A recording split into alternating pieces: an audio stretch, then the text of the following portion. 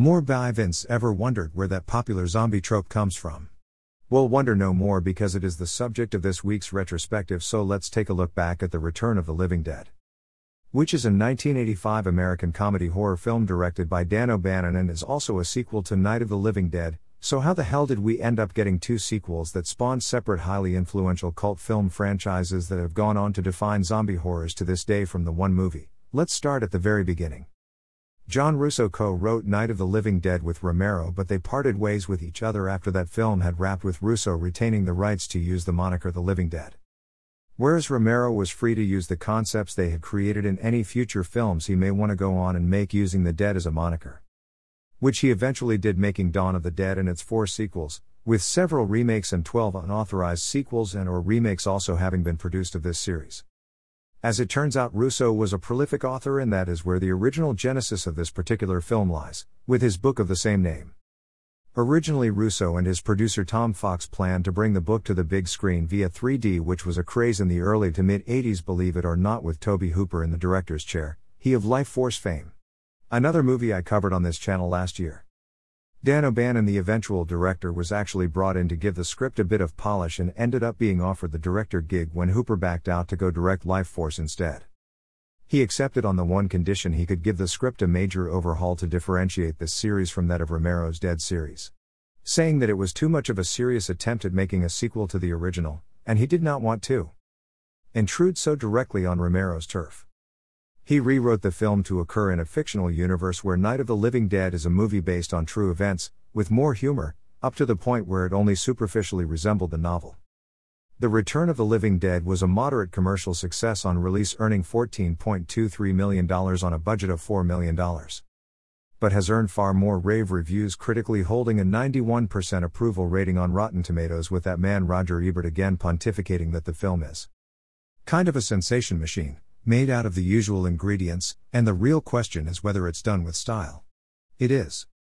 I am a massive fan of horror comedies, so I really appreciated the direction this movie went in to differentiate it from Romero's series that has a mix of social commentary, sometimes humor, and horror.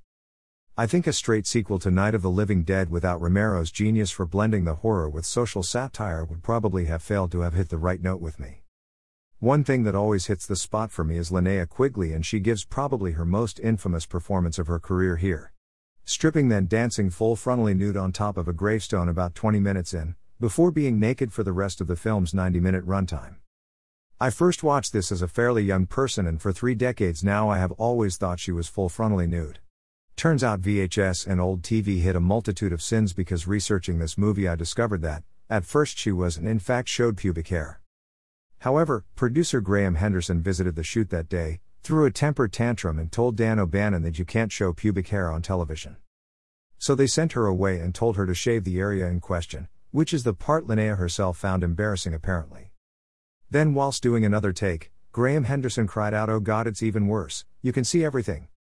At this point they sent her over to Bill Munns and William Stout, where they made a crotch piece and glued it on. So she isn't in fact fully naked at all. In her own words, she is like a department store mannequin. The nude scene absolutely encapsulates and sums up this movie's manic punk energy and style that is exuded throughout, more than complemented by the amazing soundtrack, which features several legendary LA-based punk bands of the mid-80s. It absolutely matches the pace, energy, and style of the action on screen. The zombies themselves are really well done and were based on bog people from Wales and desiccated mummies from Mexico, being a mixture of puppetry, makeup, costumes, and practical effects, meaning they have aged well and don't look too ridiculous, and in parts are very gross looking. This picture did, however, popularize various zombie tropes in the popular imagination, with it being the first to have zombies eat brains and groan breath as they shuffle along. It was also the first appearance of zombies being able to run, talk, and be capable of a modicum of intelligent thought and planning rather than just possessing base animal instincts. All tropes that are more or less fairly normalized in modern zombie horrors, even if they are all mainly played for laughs here. The cast are absolutely playing this entirely for laughs and seemingly perfectly aware of what they are making, so their goofy acting, scenery chewing, and general over-the-top style perfectly mesh with the film's tone and comedic stylings. James Karen as Frank and CLU Gulliger as Bert are the obvious standouts. All of the above combines to create what is in my mind a flawless zombie horror comedy. Whereas last week's flick was probably the greatest zombie horror film of all time, This week could well lay claim to being the greatest zombie horror comedy of all time. The film also went on to spawn 4 sequels that provided less entertainment as the series went on, sadly.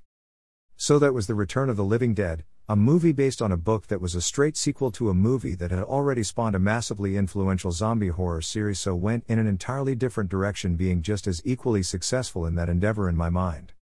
If you've made it this far, you may as well drop me a like, a comment, and maybe even think about subscribing, because next week I'm doing Teenage Mutant Ninja Turtles or The Goonies or maybe Tremors or something. I will be doing something. It is something else entirely.